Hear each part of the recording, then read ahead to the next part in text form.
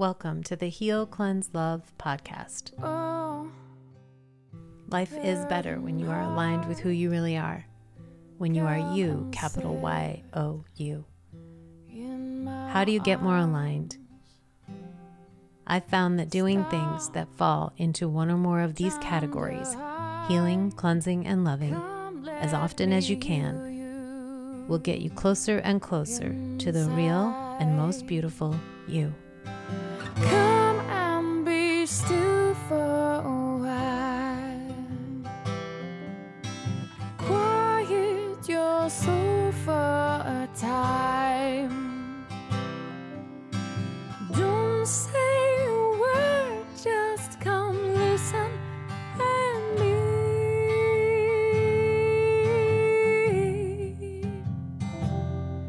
be still. There's no place like real, and this is Heal, Cleanse, Love.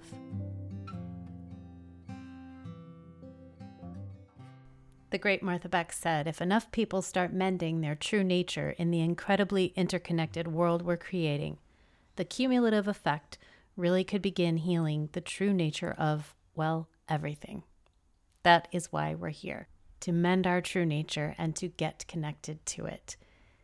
The openness and honesty of my guest in this episode, Angelo Rose, is a breath of fresh air, just as it was for my first two guests.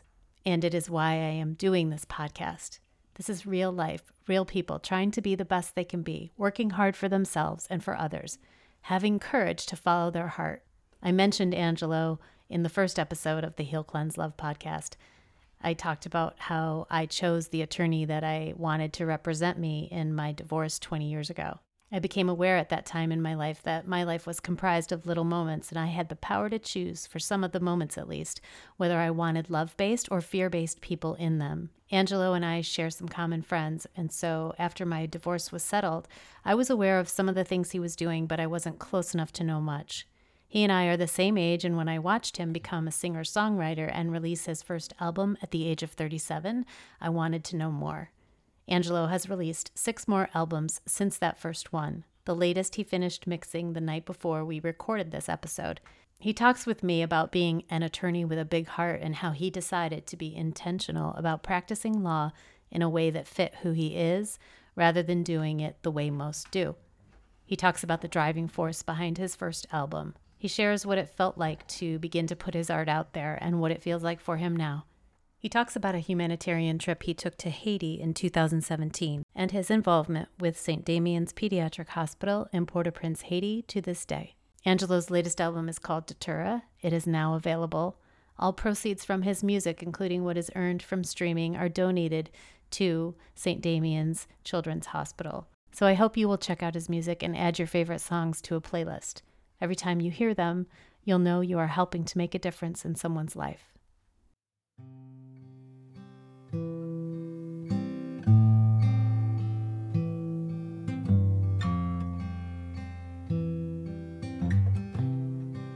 I have felt a kinship with you from the standpoint of, it seems to me, from my perspective, that both of us in our 20s and early 30s were embarking on a path that was who we were and brought success and good things, but lacked a big part of who we were. Is that fair to say?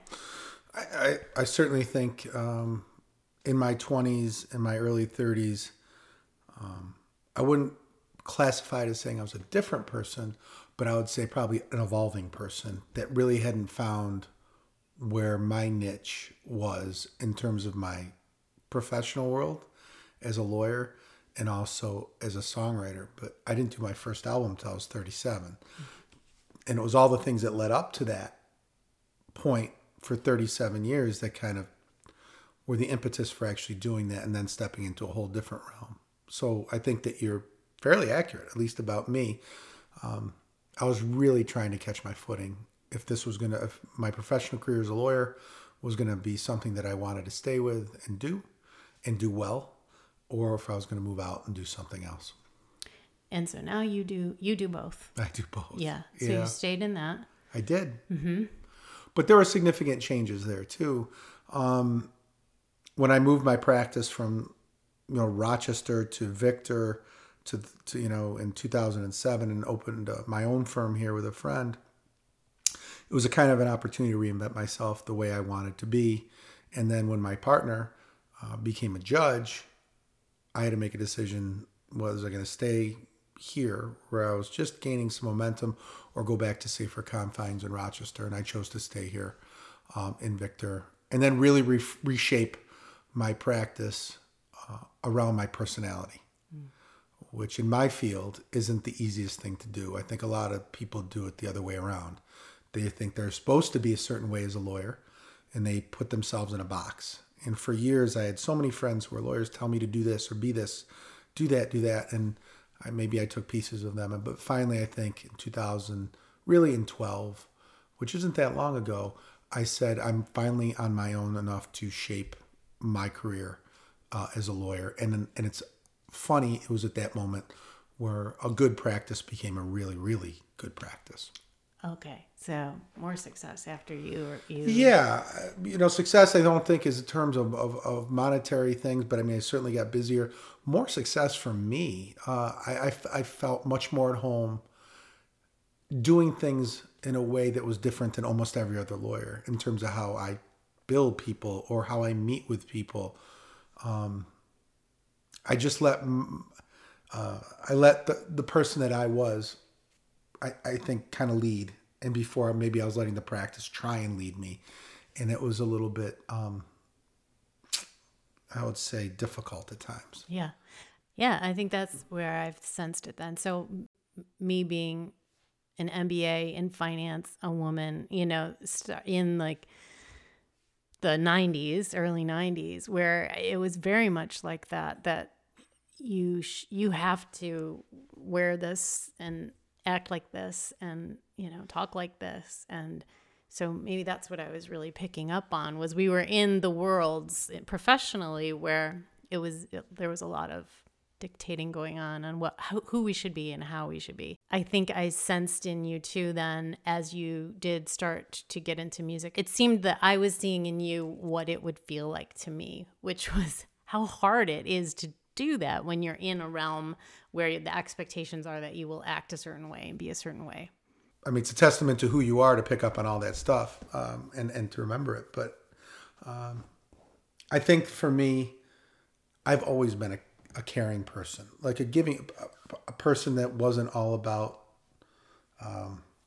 being the show, I much more care about people, but it was very difficult to hone in on that in a field where the care of other people is really at the bottom of the list. And so lawyers tend not to, in my experience, tend not to be so great at caring for others because I think generally that they don't care for themselves. There's a lot of wonderful people I know who are lawyers who really struggle in the profession. And I was appointed to the Attorney Grievance Committee 4 years ago maybe now. And so I get to see the problems that lawyers have professionally because they have to come through committee.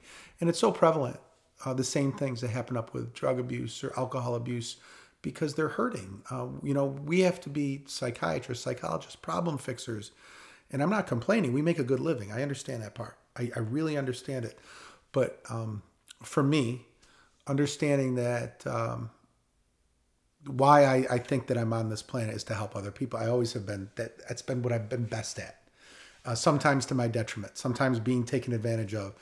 But I think as years have come by, I don't look at it like that anymore. I have very open eyes about the people I choose to help and do it really without expectation. So it's good. I was very fortunate.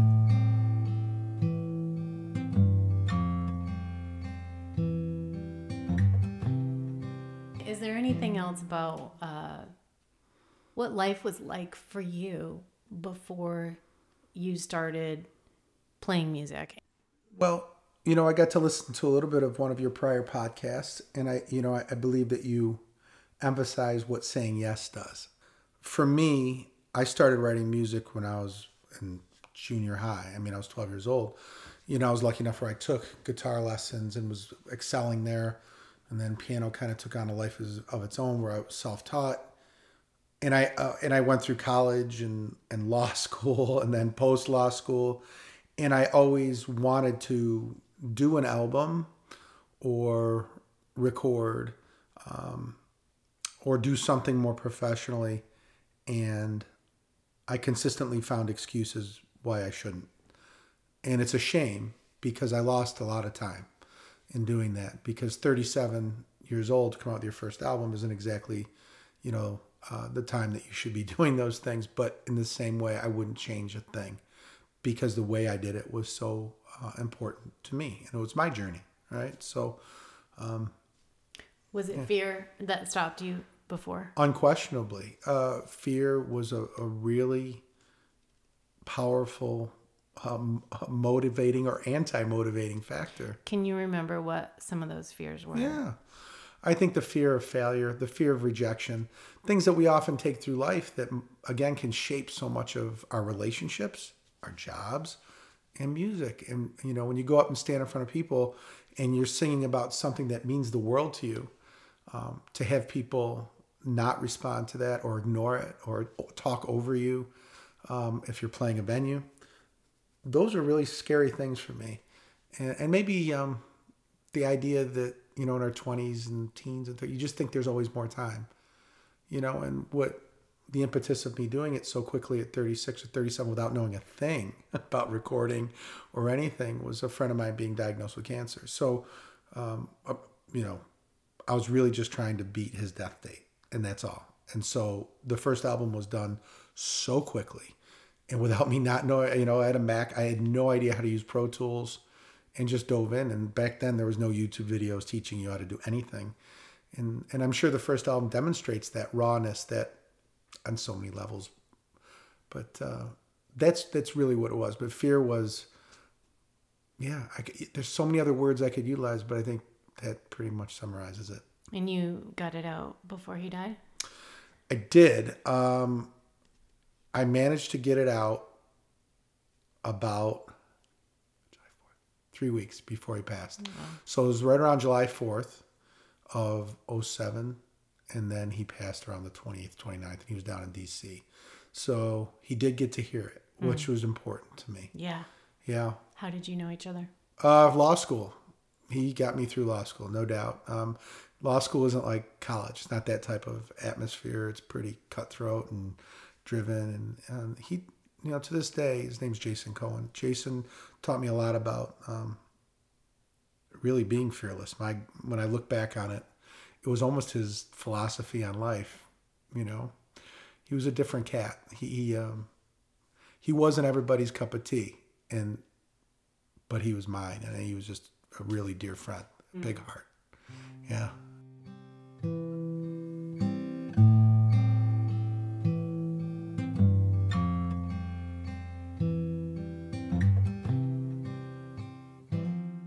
One of the coolest stories, and the whole reason I started really playing out or started doing music more, I'd say, in a public setting, was back when I was doing yoga at Breathe Yoga, and the owner there, Cindy Weiss, had asked me to do she knew I fooled around and played music, but again, never formally. So one day she asked me to play at the end of a class in Shavasana, the end of a yoga class. And every part of me, my stomach fell to the floor. Every part of me wanted to say no. But for some reason I said yes. And at this point, my buddy was battling cancer. And I just found that out, really. And at the time she'd asked me, and I said, what am I, to myself, I just said yes. And then the weeks leading up to it, just truly regretted it because I felt sick to my stomach that I'd have to play this dead quiet yoga class. So it was Christmas Eve morning, and I showed up, and I was doing a lot of yoga back then. And I showed up, and what the really crazy part of this story is, I had written the song and was going to perform it. And I had never performed in public before, singing or done anything like that. And in the class that morning was a gentleman and his wife, and the gentleman's named Steve Gadd, and his wife is Carol. And Steve is the most prominent studio drummer in the world. He's the drummer for Clapton and just name any big, huge rock star from the 70s, 80s. I mean, Really, Paul Simon. Did he just play with James Taylor? Yeah, he just played with James was Taylor. there. Yeah, so you just saw him play. So Steve was in the class that morning, and I had met Steve once very briefly at a yoga thing, but he didn't know I was a musician because I really wasn't. And so we're doing the whole yoga class, and the whole class, I'm like almost throwing up in my mouth. I'm like, I can't believe at the end of this, I have to get up in front of Steve Gadd and his wife, who I think was a one-time music producer. And so I got up, and I managed to do it, and I was so scared, Julie. My heart was beating so fast. And it's funny because at this point I had picked juries for a long time. I had picked murder juries, 100, 200 people in a room without notes, and I'm not nervous doing that. This was 30 people on their backs, and I was literally about ready to have a breakdown, almost hyperventilating, which is so indicative of sharing something personal, right? So I plowed my way through it, and I probably did horribly. I have no idea. But we finished, and it was really a very monumental moment. And we go downstairs, and everybody was getting shakes or stuff because it was Christmas Eve, and they were good. And Steve came up to me, which is so gracious, and I know he'll never remember it, but it's one of the most gracious things. And he shook my hand. He goes, "Man," he goes, "you did a really nice job." And I said, "Wow." I said, "Thanks, Steve." I go, and I just looked at him and said, "Coming from you, that means so much." And he said, "Sit down." So we shared a shake, and we talked. And I was asking, I go, "I can't tell you how nervous I was." He goes, "Didn't show." I go, "Thanks, but I'm sure it did." And I said, "Don't you ever get nervous?" And then he told me something that I've taken with me and told bandmates and other young musicians who are playing out, because I've been fortunate enough to open for touring acts and played to 1,000 people, just me, when I was doing solo stuff alone. And he said, he goes, "Honestly, when I play a big stadium like Wembley and there's 200,000 people," he goes, "I don't get nervous at all. It feels like I'm just playing to air.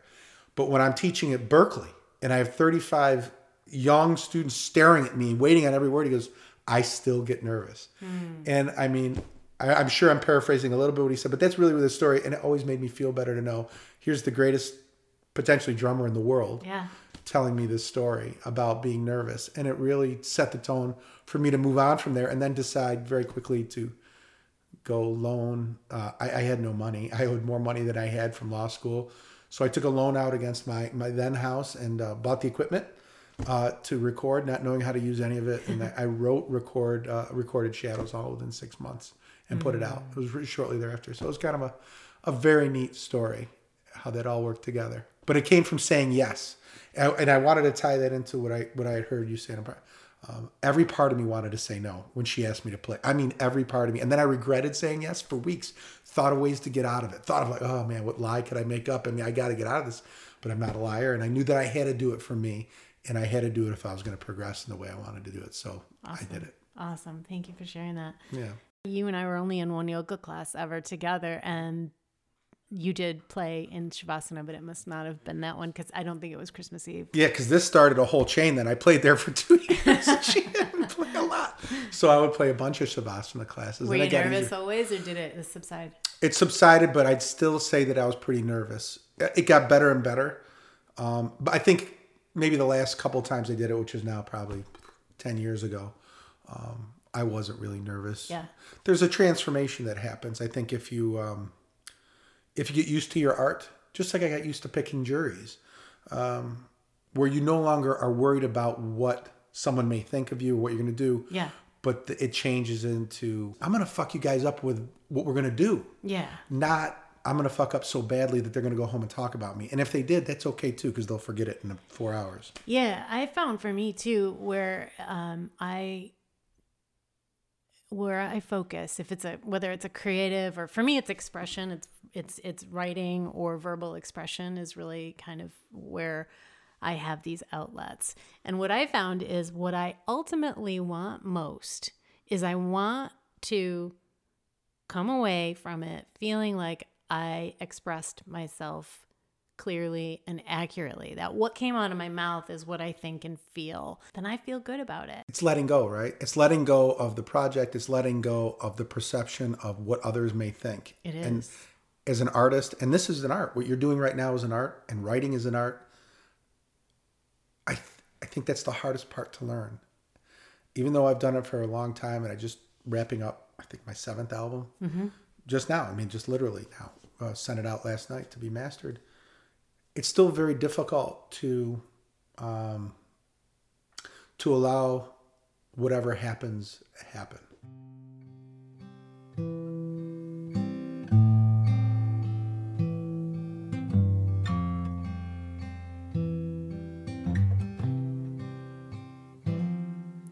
I don't know anybody, and I know a lot of people that don't have struggles, right? That don't have pain.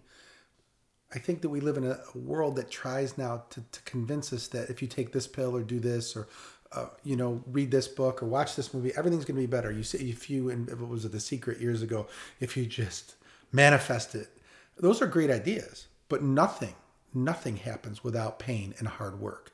And I think most of us don't want to dig in and do those things that are hard. And part of it is really feeling what we need to feel to move on. Yeah. And I think that the trouble with right now, the trend of it is that it's leaving out the why do you want to do this? Because it's like, okay, well, you could have these great things or, but the why is never about that ultimately for anybody. Those things are all great and everybody can and should seek those things. But the why has to be, in my opinion, to do the work is to connect with yourself, because ultimately everybody's unique. Everyone's got their place in this world, and nothing is more fulfilling than being who you really are. And I think nothing is harder than not being who you are.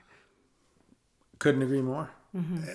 I think so much for me to arrive at that place was not only the understanding of who I was and doing that work, but the gratitude of having the ability to live in a place where we can make choices that we're doing that. And Absolutely. and I think that in a way was really expanded by the work in Haiti, which, and so, yeah, we have a great ability to choose. We do. Here, what we want to do. And that alone is such a gift. And so often people, I think, fail to recognize how lucky we are and where we wake up every day.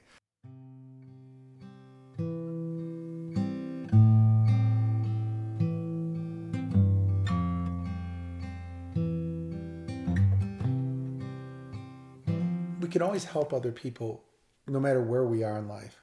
But I think the real meaningful help comes from the recognition that we do it for ourselves. When I was younger, in my 20s, I was coaching Special Olympics. I did that for 15 years, and I was lucky. When I was 30, I was away on a hiking trip out west, and I came home, and I'd won this really prestigious award. And I didn't even know that I was going to win it. And I had to give a speech in a couple weeks. And I was sitting at my parents' kitchen table, and, it was great. And I was talking to my mom, and it was so perfect what she said. And I was thinking about what I was going to say. And she sat down across from me and she said, "Don't ever forget why you do it." Mm-hmm. And it was kind of like when a mom can slap you in the back of the head a little bit. Yeah. Like, don't read your press clippings so much that you think you're all that. Because the truth was, and remains, no one got more out of 15 years of coaching than I did. Not any athlete, and I love them. I'm still in touch with them. I got the most out of that. I really think that was so perfectly stated to me in a nice way by a mother who had led the way of always giving away herself in terms of volunteering for people in need. She just was always doing that. So my sisters and I were constantly exposed to that. And it must have seeped in somewhere in me because I did it relatively young. And but that started from Yes too. I just told the story last week to a group I was speaking with, that I was 24 years old, selfish, right out of law school, working out downtown at Flex Gym. And I was on this machine and I was leg pressing a whole bunch of weight. And all of a sudden this face appeared over the top of me, like 2 inches away. I was on my back. And it was, "Hi." And I said, "Hey." And I put the weight down. And he said, "I'm Bill." I said, "Hi, Bill. What can I do?" He goes, "Can you help me?" And I didn't say yes. I said, well, what do you need? And then he pointed over to a group of special athletes that were over in the corner. And they were with who I learned later was Tim Baird. And I just decided I don't know why I said yes. And I walked over and I said, introduced myself. And I said, what are you guys doing? And then from there on, it just kind of took on a life of its own for the next 15 years. Yeah. And again, I don't deserve any credit. All I did was say yes and then stuck with it.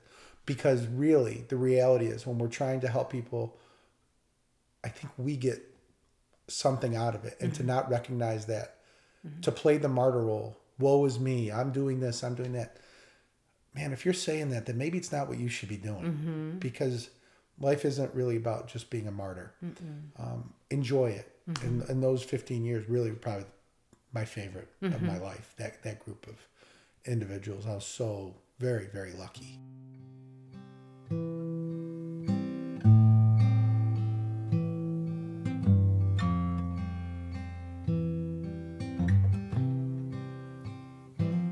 I think rejection shapes a lot of who we are as individuals on this planet.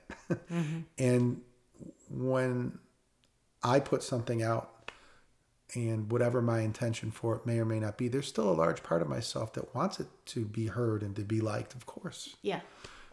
So if that doesn't happen, and I've certainly had both ends of the spectrum, where certain music has been completely ignored, I'm like, wow, I'm surprised by that. And then certain music's really well liked, and I'm like, well, I'm surprised by that, but that's a pleasant surprise. It hurts to be rejected, and we all know that feeling. And if we live in fear of that, then we become motionless and we become existing, not living. And I never want to be that guy, especially after I lost such a good friend at a young age, and he wanted to be living. So I think, what should I be doing to honor myself? So since that time, I think I've done my best to honor the life that he couldn't have by living my life, not his, but mine.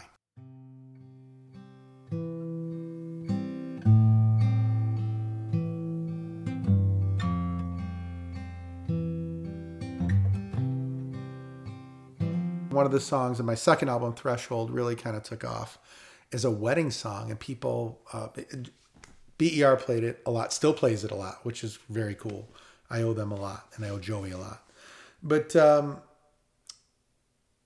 that song was probably the first kind of recognition I was getting outside the walls of friends, family, Rochester, because people from all over the world would email me and they were using it in their weddings. I'm like, how did this person ever? And I had no idea, and it was just really a humbling, cool connection when you catch an email from a stranger who said, we chose your song because the words fit our life. And then, one of my best friends used it in his wedding, and I sang it live at their wedding, and I was their best man. It's just, so I think that was cool. And then with each album, it seems like there's been a stepping stone of something else that has led to whatever the next thing's supposed to be.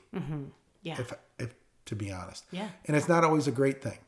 I recorded an album called Meet Mr. Starlighter, which I thoroughly believe is probably the best writing I've ever done. Maybe the best writing I'll ever do, but I didn't record it the way that I can record now. I don't think I did such a great job. And it just was a lack of knowledge. I should have done maybe more with learning more, and I didn't. But so even that wasn't the greatest stepping stone for me, but it was in the sense that I wanted to make sure I knew what I was doing. And then the last few have, the one that I'm just finishing up, and then the one I did in 2019, Glisten, they're good albums. I'm very proud of what they are and what this next one will be. What's the writing process like for you? The writing process for me is really interesting. I never try and write anything.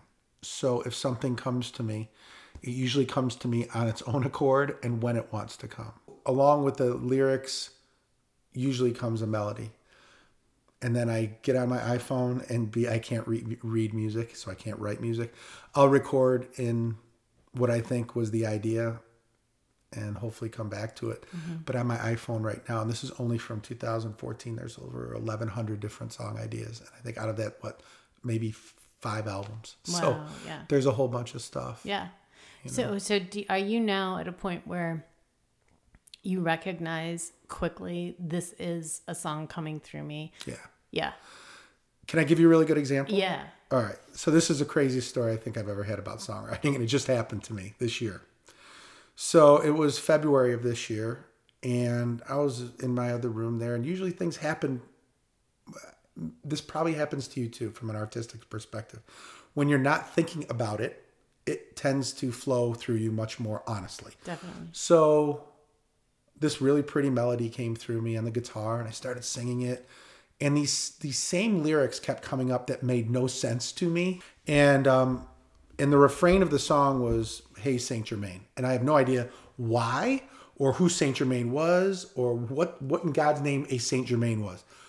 I truly know nothing about it. But it kept coming. So in my little iPhone thing, I recorded it. And in the notes section, I wrote Saint Germain, question mark.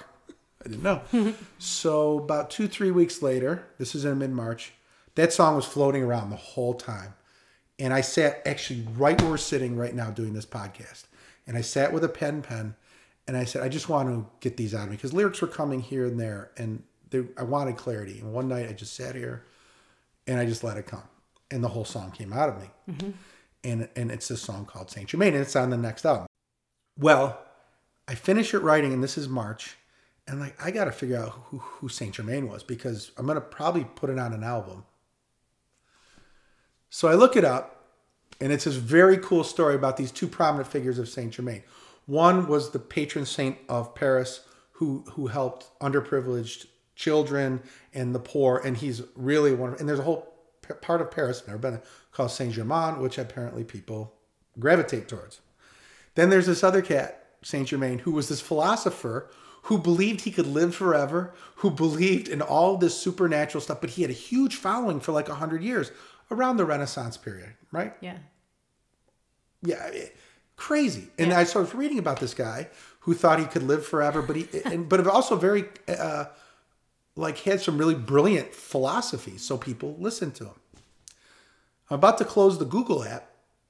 I'm like, let me see when this guy lived and died. And I'm like, well, wow, that's weird. He died, I think it was February 28th of, 16 something or 17. Yeah. I'm like, huh. That was about when I wrote that song. Let me go back on my iPhone and see what day I wrote the song. Wow. And if you look at my iPhone, it's the exact same day that this guy died. Wow. So I was singing about Saint Germain, who I had no conception of, didn't watch a TV show. I have no idea who he is. But this lyric kept coming out about him, and I wrote the song on the date of his death, which is probably one of the creepiest things I ever felt. I had sitting in here as goosebumps up and down my arm. Yeah. Yeah, and if that's not enough, a couple days later, I go out to my garage, and I have to find something from a car that I got rid of a few years ago. It was a bag of things. You know, you change cars, you throw them back. Yeah. And I knew this one notebook was in a bag. It was actually a songwriting thing. So I reached into this bag of stuff from an old card, and what I pull out, remarkably, is a postcard. And the postcard is of the liqueur Saint Germain. No way. I kid you not, still in my garage. So I'm like, what is this cat trying to do to me? I mean, is he trying to was it him? You know, was I a muse? Was he my muse? It's a crazy thing. And I just finished reading, it's funny, that book over there, The War of Art. I don't know if you ever read it. No. But it's this great book about creativity. And it's very short, and it's not really a story, but it's about how we as artists may have things show up. And one of the things in the book that was prevalent for this particular author was muses. And he goes, when they come, just let them come. And it was so bizarre. Awesome.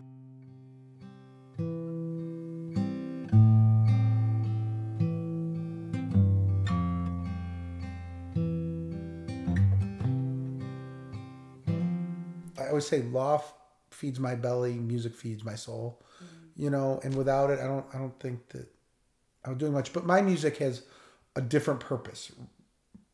You know, if you follow me, and you know, and I'm not a big social media person at all, but since 2010, my life has really been turned upside down by my involvement in Haiti. And so all of my music proceeds, as little as they may be, it's always done with the idea of, I want to create a bigger platform so I can raise more money for St. Damien's Pediatric Hospital in Port-au-Prince, Haiti. That's really my goal.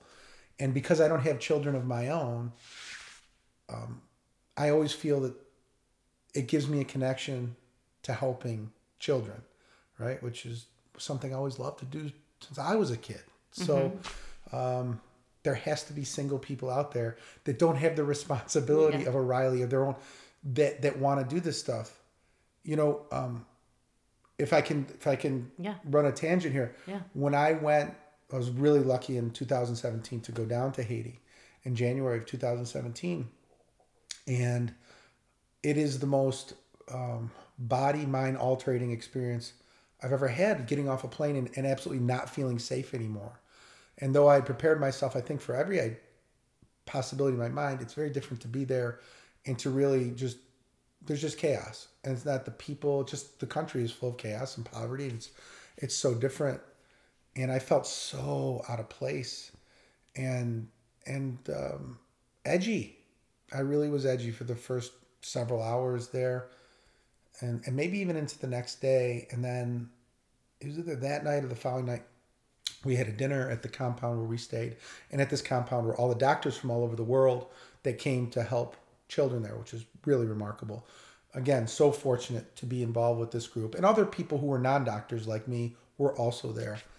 But here I was, and I was a perfect stranger. I really only knew one person, Jennifer Reno, who ran the organization, and didn't know anybody else. And I was sitting at the dinner table, and I looked to my left, and I looked to my right, and it was filled with people from different countries, who was speaking what. But what I felt, maybe for the first time in my life, was a sense of belonging and community. We're all here for the same reason. No one's here because their ego drove them to be here and they want to be famous. They want to be Insta famous. They want to put this on Instagram, because no one did that. This isn't the group that does that. This is a group that quietly toils out in the middle of the night for 3 days doing surgeries on children to save their lives. So I met all my heroes, there. And Father Rick Frechette, who runs St. Damien and now St. Luke's. And these people, they do it quietly, but with such grace and power and courage those are the examples of the life that I want to lead. Not anybody I see on Instagram that's telling me how great their life is. They lead by what they do. And it's a difficult balance in this world to do that. I don't like to people be shocked because I'm fairly outgoing and I'm personable, but I really live at the edge of the woods here because I like to be alone sometimes. And I'm not that much of an extrovert, especially as I get older. But I also recognize to create a platform to help other people, I'm going to have to keep putting myself out there and getting rejected and the things that really do hurt at night when you go and lay down that no one sees. Yeah. But I'm honest with myself. I don't lie to myself and say, oh, it's just great. No, it hurts. Right. And I go through this process. So you're catching me in this really raw moment where I've been editing this album for 7 weeks. And I'm exhausted because I do my day job. I come home every night. I was in there sometimes all night, editing and re-editing and re-listening. And it's not fun and it's not pleasant. And there are times where I truly want to quit and I want to burn it all down. But the bigger picture is I really believe that I can do some good, hopefully with some part of my life doing that. And it drives me. And I may be wrong. And I recognize I may be wrong. But I'm going to keep trying. You mentioned there was a synchronicity that happened that kind of gave you you said you were ready to... Today. Yeah. Today. And so here I was. I finally sent my songs off to be mastered last night. And I just woke up kind of really raw nerve today. Tired, exposed, beat down. And it was all self-imposed. I've had more support from friends and family. I have the most wonderful friends and family who support me through this. I'm so lucky. Yeah. But this I do to myself. And, And if you aren't putting out something that is a piece of you that has never been out there before, then that's where the vulnerable feeling comes from, right? Yeah. But that's a good thing. Well, vulnerability is strength to me. It's not weakness, right? And it's also the most difficult thing to tap into. Right. I get to my office and I'm going through work emails and I received an email that was forwarded by one of the individuals at NPH or Nuestros Pequeños Hermanos, which is NPH, which is the governing body of St. Damien and St. Luke's Hospital in Haiti. And it was written by Father Rick Fichette, who's been down there forever. And he's just an amazing human being. And he had written a piece about what's going on in Haiti because, my God, the world is in such disarray. We just don't hear much of it anymore. Yeah. From the kidnappings and the trafficking and the murders and the lack of any type of safety protocol there at all. But they don't stop. And he was talking about how we have a tendency in this world, and I'm paraphrasing, I only got to read it once. We tend to watch the news and it's so depressing and bad and it's gross. But there's also hope on every side of it. There are people really, and they're the quiet ones, that we never ever know about, who show up every day and do whatever they can to save people. And I'm certainly talking about people there because I can speak from a firsthand experience of that, as little as my experience is there. And I know people in Rochester who are the same way. You know, and what I loved about being there and it's sitting at that dinner table, it was void of religion and it was void of economic status or color or belief. We were there for one purpose. How do we help? Be it some no-name lawyer from Rochester or some world-famous doctor from Germany. Everyone was there for the right purpose. And it's stripped away. You cannot go there. You cannot go to a third world country and not be stripped away of your ego. If you're missing the point. And I was very lucky that, you know, we all have ego. I'm sorry. I think we carry it. And that certainly did a number on me. And things that happened there changed my entire perspective, I think, about how I live. And hopefully I carry that with me every day. I try to. How long were you there in that first trip? Short, 3.5, 4 days. It was all they could really go in. And it's so bad there now. I don't think there's the likelihood that I'll go back or other people affiliated with the program here can even go. It's so dangerous. Did you go a second time? Couldn't. You couldn't? No. There were a couple of openings. A dear friend I met there, Will A.G., shot a film called The Land of High Mountains. He shot it there. He asked me to come back when he shot it, which was months later. I couldn't get there, but my God, that film is so good. If you ever want to watch something that's not going to make you want to cry your eyes out, but give you the story of Haiti, it's very powerful. It's called Land of High Mountains. What are the people like there in Haiti?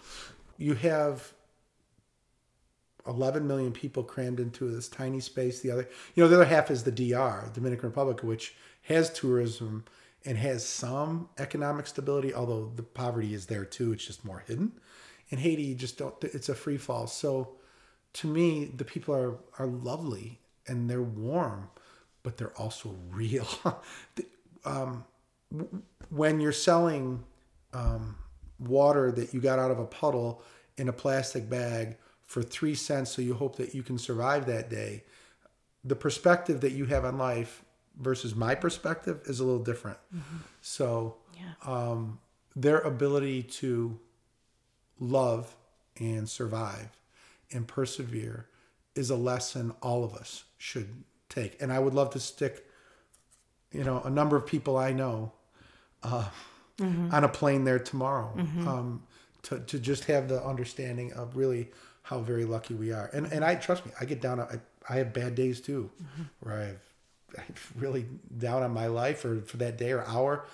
But for the most part, I'm very, very grateful. I wake up every day, and every day I turn on a shower, turn on my faucet, go to the bathroom, anything, eat, go in my cupboard, go in my fridge. I know there's just a swath of people, not just in Haiti, but my God, even here in Rochester, the United States, what's going on. So I just try and be present and aware of where I am. And it was a very, very eye-opening trip.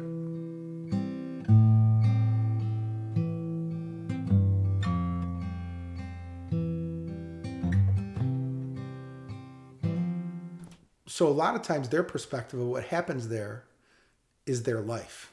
So it's just like when we have, a lousy winter in Rochester, and it's like, oh my God, it's been gray for 4 weeks. We all we kill for the sun. I'm not diminishing at all what they experience. Whereas I think I would be so much more emotional about someone they knew who just got kidnapped, they are much more, this just happened. Yeah. Not matter of fact, but what are we going to do? Yeah. And it's sad Yeah. and it's tragic. It's the one thing that doesn't change, though, you can think, what could I do when I went there? There wasn't much I could do. I'm not a doctor. So I would spend a lot of time, we'd be at the hospital and you just go around and hang around the kids. Yeah. And there's a cancer ward or there's a kid who had surgery and you got to know them and hug them and hold them. And they don't care that I was some goofy white guy. Mm-mm. They didn't care at all. And I didn't care, obviously it's just a beautiful bond. And all of the prejudice seemed to be grown out of as we grow. And it's sad because maybe it's idealistic, Pollyanna-ish, to think of a world without that. If we could all just look at the world through the eyes of children. Yeah. But I get it. I know it's never going to be like that. But I guess, like I said, we could all learn if we all took a plane ride to a third world country and spent just 48 hours there. I don't think we would have as much going on here as we do.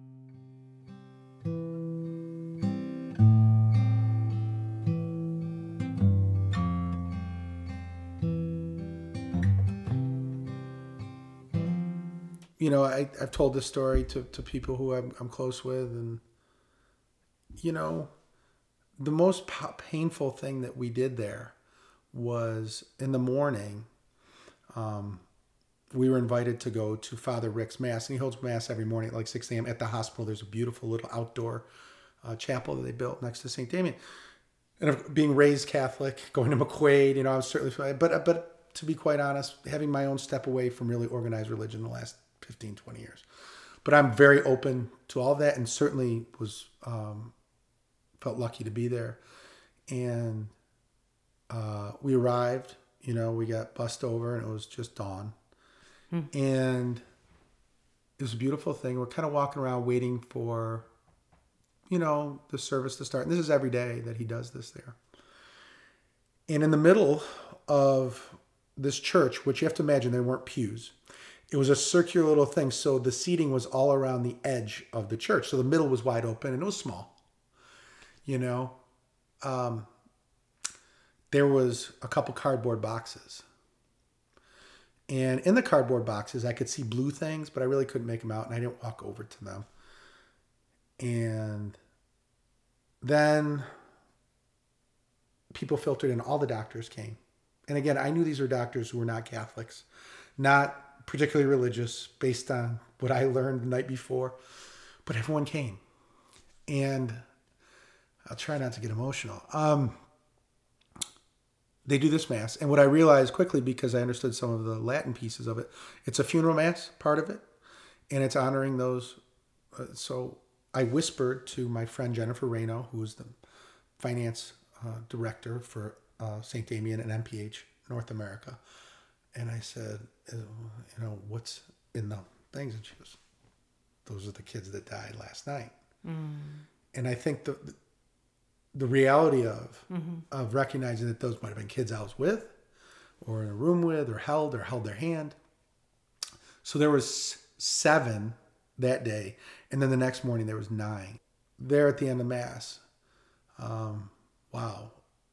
They sang this beautiful Haitian hymn and all the doctors went to the middle and they carried the children out over their heads. And, to see something like that and to recognize if 7 kids died at Strong Memorial Hospital tonight, it would be international news. Then if tomorrow night 9 kids died, there would be lawsuits, there'd be things. But in Haiti, we're supposed to just accept that happens there. And there's something so fundamentally wrong with that for me as a human being, to think that we are supposed to accept that children are going to die when this is preventable disease. I'll never accept it to the day my last breath. Yeah. And to experience that, that changed me in ways I don't even know. And when you talk about guilt, I flew home. I got really, really sick on the flight out, like really sick. So I had a 104 temperature, so I couldn't fly home from Fort Lauderdale. I had to stay there. And I remember taking my first real shower, like I didn't, a few days. And I got in the shower and I didn't realize how much of it had seeped into every part of me.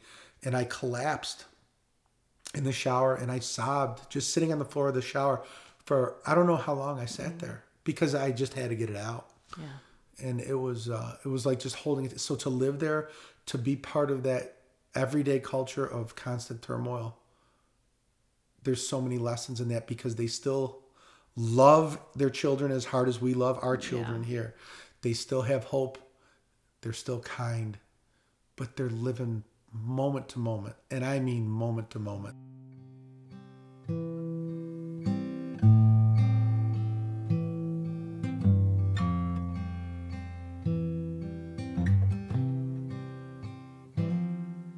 We go through different work at different times, right? We work on different pieces of ourselves, and we discover new things that are holding us back. And I think just one of the things for me that's held me back is this somehow, wherever it came from, that if I shine bright, that it's going to be misunderstood, what my intentions are. You said how much, you care about people and ultimately you want to help people. Do you find it sometimes that people misinterpret what you're doing and what your intentions are? Sure. I remember back when I was doing the Special Olympics thing, we were there Tuesday, Thursday nights. I'd work a full day, get there at 7, train until 9. This was 6 months a year. And there were a couple guys in there that I got to know peripherally that hated me and would intentionally tell people that I was doing it because I wanted to have an image of doing that. And I remember being younger, making me so mad. Like I really wanted to go crazy. I just didn't understand it, why someone would do that. But growth, time, talking to the right people in my life at the time, it just was a clear reflection of what they had going on. And it was a great lesson for me as I grew up in my 20s and 30s to let that go, what people's perceptions are. If someone needs to believe that to make themselves feel better, then that's their choice. So do you feel like you've played small throughout your 30s and beyond? No, I can't say that I felt it. Good. I didn't, but I've never when you're dealing with somebody who's never been married, don't have kids. So those very intimate relationships that demand a lot of each other, right? And communication and sacrifice and all. I haven't really had to do that so often. I've had wonderful long-term relationships. Yeah. But those things, so I've had to answer mostly to me, which makes a totally different dynamic for people who have other people that rely on them. And I maybe somewhat intentionally, at the very root of my core, have stayed this single or whatever you want to say, not married, because I wanted to follow this path to this point. Could that change? Sure, it could. And I'm always open to that, but I've had plenty of people say off-color things to me. Certainly when I was younger. I think as I've become older and I've done these things for so long, I think it's hard to say that I'm doing them for any particular reason other than right. But in a way, I guess there's truth to everything, because I was doing those things for me. All the love that I got, that unconditional love that I received from those athletes for so long was wonderful. And it was certainly filling me up with a lot of love. So there was certainly a selfish, if that's the word, per piece of it. And just like what I'm doing now with Haiti, there is a selfish piece of that. And it's not that I don't think anybody wants to really put themselves out there if they're doing it for the right reasons to be known for it. I don't know anybody who does the work in these countries and they don't do it for that reason. They almost do it it's the antithesis of who they are, but they do it because they have to. Because the genuine people, the people are doing it for the right reasons that you just know. Do you think it's different for women at all? Oh yeah. Do you? I think, oh boy, where do you go down this path?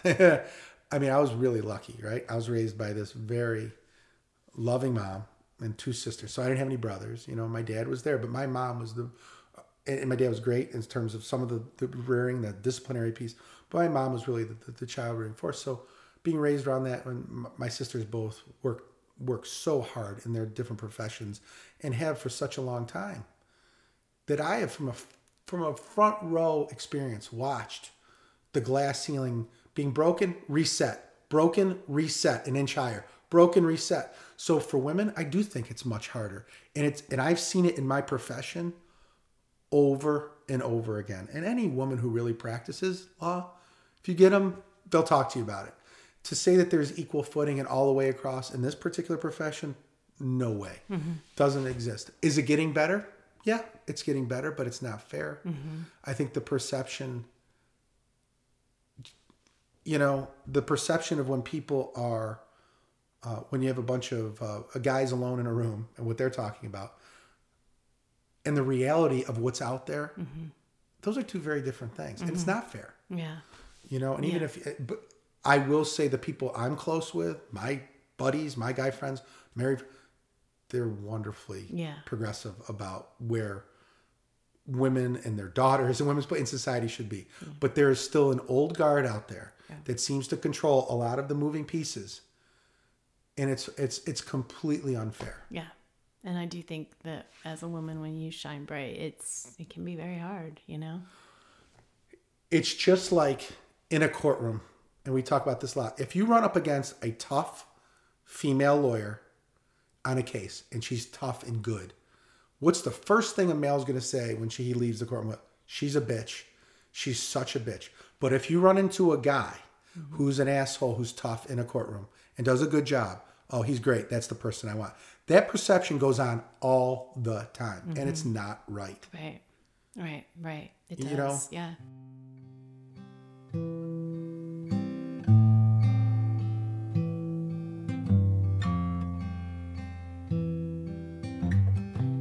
One of the hardest things that I do at the end of an album is to ship out my songs to certain family or friends who I know are going to be brutally honest with me. And I know that it's not going to be pats in the back the whole way. So that way, the feedback I get, and I give them free rein, and it's such a wonderful growth lesson for me, is to not react to that, even if I have feelings about it, which of course I do. If someone said, they picked maybe my favorite song that I wrote, and they're like, oh my God, I heard that. Just didn't connect with me at all. What is that?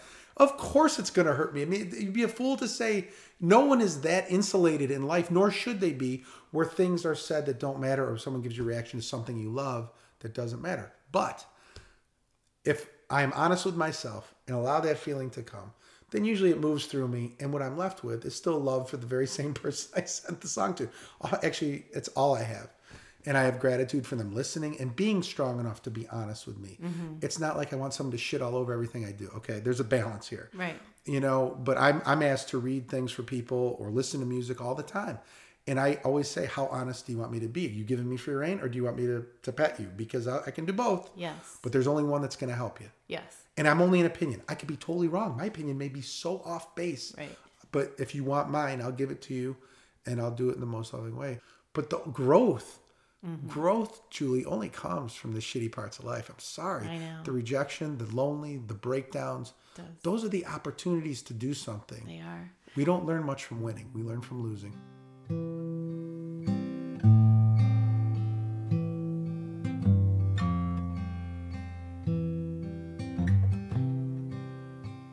Well, this whole journey, isn't it supposed to be a learning kind of exercise? Life, if you're lucky enough to live a long one. Yeah.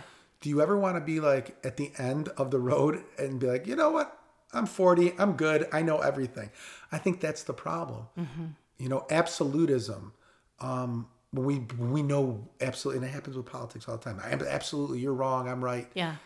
When you close those doors off, as abhorrent as other ideas may be to us, I think the idea of listening has value. Absolutism and really defining ourselves by much of anything. Because when you define yourself by something, then you're guarding that. You're living your life. Great point. Right? That's such a great point. To guard it and to always be seen by others as that. That's a really, really fine point. I think you guard right? it. Right. You guard it. And then, though, it is a balance. It is an art to live life where you know who you are, but you don't really strictly define yourself or absolutely define yourself. I think you nailed something with that idea of a guardian. I think that you know, like as a guardian of self, when you identify with something so intently, and I don't have a problem with you identifying with something. That's great. Identify, but the inability to move beyond it. Absolutism scares the shit out of me. Yeah.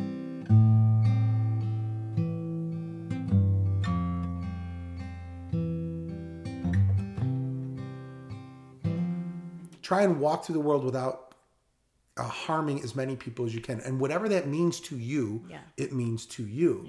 Yeah. But that's right. You know, there are a lot of things I don't agree with, but if me changing behavior is going to hurt someone, then I'll change. You know, in the short, I can do anything to not hurt another.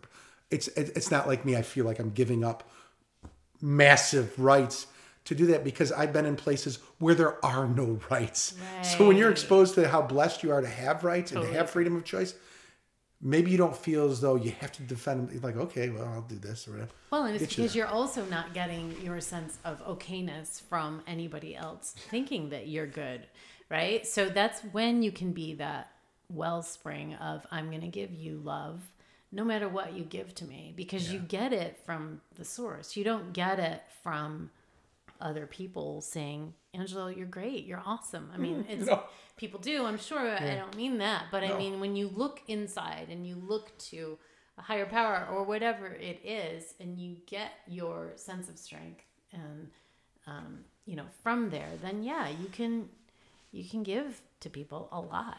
I think you're right on the top of it with that. I think it's a difficult exercise. It is to do that consistently, but it's one that, if not striving to be better for ourselves, then what are we striving for? What's the point of this whole thing? right. What's the point of all this? You know, I discovered this quote, and I'm sure it was somebody either sent it to me or it was in a meme, but it encapsulates kind of how I try and live my life, and it's super simple. It's Picasso, and it is, and I'm hoping I'm not paraphrasing. The meaning of life is to find your gift. The purpose of life is to give it away. And I just think that is, talk about, for me, and that's a goal for me every day, is to give away, to let go of attachment to I want, I need, I want, when I have so much more than I could ever ask for in this life. And that's inclusive of love too. I'm very, very lucky to have such good people around me, from family and friends to colleagues. And that changes things.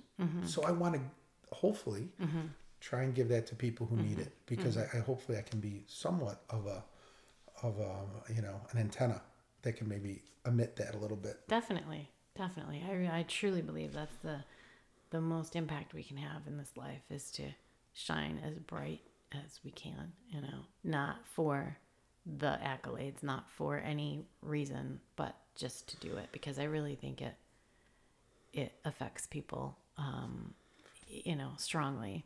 And the understanding too, and I think we've talked about this for the last hour, 2 hours, how long we've been here. There's not one answer that fits everybody. No. And I think that's why you can read all the books or the whatever, and it's great to take from those things. Yeah. I'm a big believer in that, you know, but to make it your, you know, idolatry, to make it a god, to make it the answer in your life, doesn't work that. Life doesn't allow it to work that way. There is not one answer. You know, the only truth we have is our own, and that truth is defined by the work we do on ourselves, with ourselves. No one can be there to do it. It sucks. No one can tell you. No, it's a sucky thing. You know, in my profession, you know this too. You know, if you've ever been to a counselor or a therapist, and sometimes clients will come see me and they're talking to a counselor or a therapist, and the counselor is giving them a list of 15 things to do and telling them who they are and what they do. And I want to throw something against the wall. I'm like, that shouldn't be defined by someone who's listening to you for an hour. That should be defined by you. Absolutely. Right? Yes. I mean, it has to be. It has to. But that's the scary, dark, lonely work of introspection. And pain. That we don't, that it's very heady. Actually, it shouldn't even be heady. It's very feeling. It's feeling based. It shouldn't be heady at all. It should just be experiencing.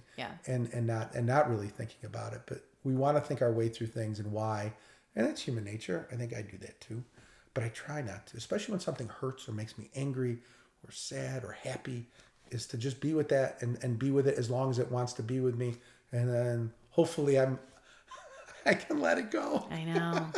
I know, but yeah, it takes a lot of strength, a lot of courage to do what you've done. I mean, when you did just when we started the conversation, stepping out of the normal sort of lawyer persona role, I know that's not easy. Being a caring person. No, it's not a profession that really is akin to that. And it's funny because I meet with clients now, and my poor 85-year-old dad still can't believe it. Clients will come in the summer. I may have, like what I have on khakis and a golf shirt and flip-flops or something like that. And the first thing I'll say to clients, I know I'm not in a suit, but this is who I am. And I'm confident enough in my ability as a lawyer to help you in whatever I'm wearing. And people usually giggle. And I hear from so many clients, they love that I'm not in a suit. They think that you're just a normal person. Yeah. And if anything defines me, and you've known me for a long time, is that I'm pretty much a normal person. Yeah.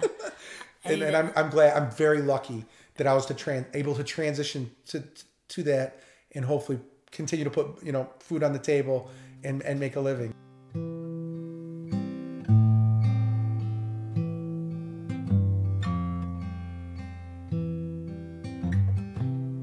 I think I told you this wonderful Buddhist friend who's a priest in North Carolina, David Sachter, who I was lucky enough to work with on myself when I was 30, right? He said something to me a long time ago. He may have been quoting someone else, but it's another thing that I kind of hold on to. Mm-hmm. It's that when we're going through life, so often we just kind of don't see the next move, the next piece. But if you live an honest life, and that necessarily doesn't mean a peaceful, whatever, but if you live an honest life, you hope you get to the end and you look back and all the dots connect as though they should have. And the way I can look at my life now in the last 20 years, I'm like, wow, that's crazy how that worked out. Yes. This thing, man, I was in the dark here. I had no idea, Yeah. And I equated to climbing a mountain. The first time, Carl and Jody dragged me up a mountain and I complained and bitched at Carl the whole way. Algonquin, which is, and I hated every piece of it. I'm in a tree line. I'm like, why are we doing this? This is awful. I'm hot. I'm thirsty. I'm sweating.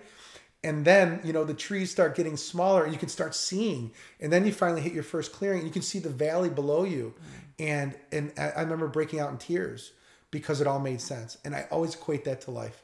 That I'm in a tree line and sometimes I just can't see where the next move is going to be. Yeah. But I'm going to keep going. Yeah. And I'm going to keep pressing on. And then I hope I hit that clearing soon. Then it's going to make more sense. And then there's going to be another hill. And that always kind of keeps me chugging along. Yeah, because as you go up again and you start losing, then you're like, before you get to the clearing, at least you have the memory of, wait, I know this did happen. Yeah, and I can keep going because you have faith. That's what faith is, right? Faith in something, faith in humanity, faith in yourself. I think we have to have faith in something.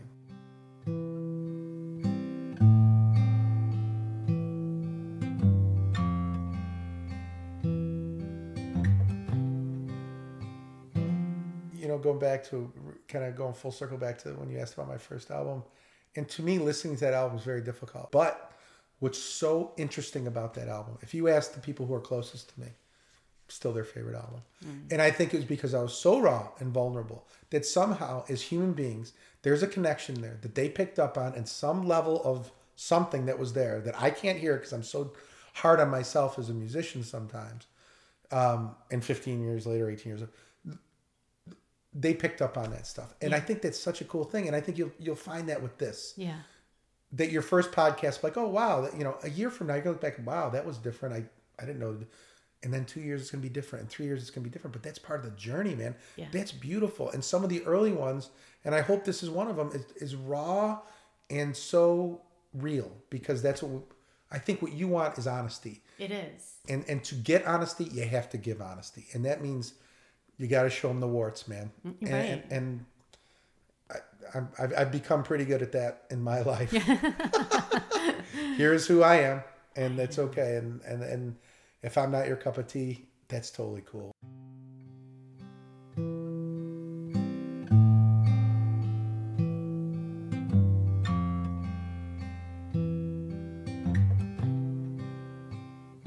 What is one thing that you find beautiful in this world?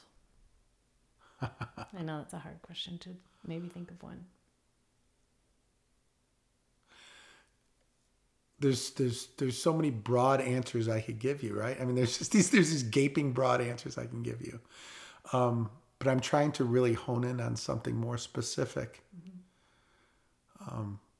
Because the first thing that came to my mind when you said that was love, right? So it's the first thing what I find, and that could be any form of love. Because I still really believe that it's the most powerful force that we know. And so to me, when I see love expressed through kindness or honesty or sincerity, that makes me feel alive. And it makes me feel like I am here. Not an alien. Right. Or a robot. Or a robot. Yeah. And there's I guess the point of that email I received today when I said it was kind of this wonderful reminder. Hope. Love gives us hope. Fear gives us other things, from hate to anything but hope. But love gives us hope, or hope gives us love. Maybe work this kind of circle. Yeah. So I'd say that to me that's beautiful. And there's a lot of things I see that are beautiful, but that particular thing in quotation marks, I think, wins for me.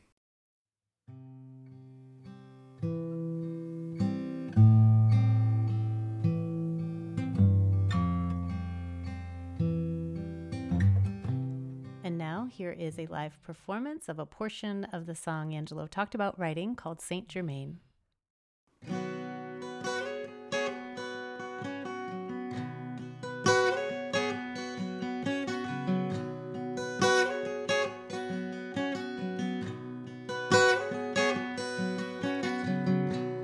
Too many people know my name.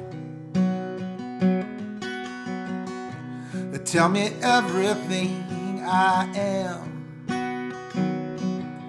but they can't know the flower bed has been dying.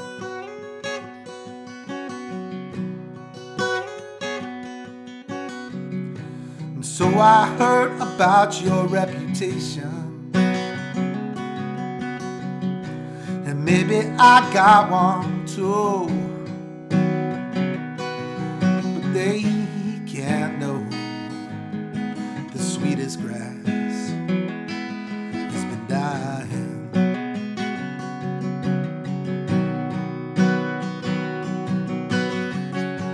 And I was listening to a cool exchange, the midnight hustler and the smooth old sage.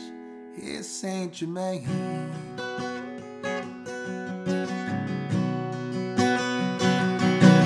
And the sun goes down, the shape of you burns away.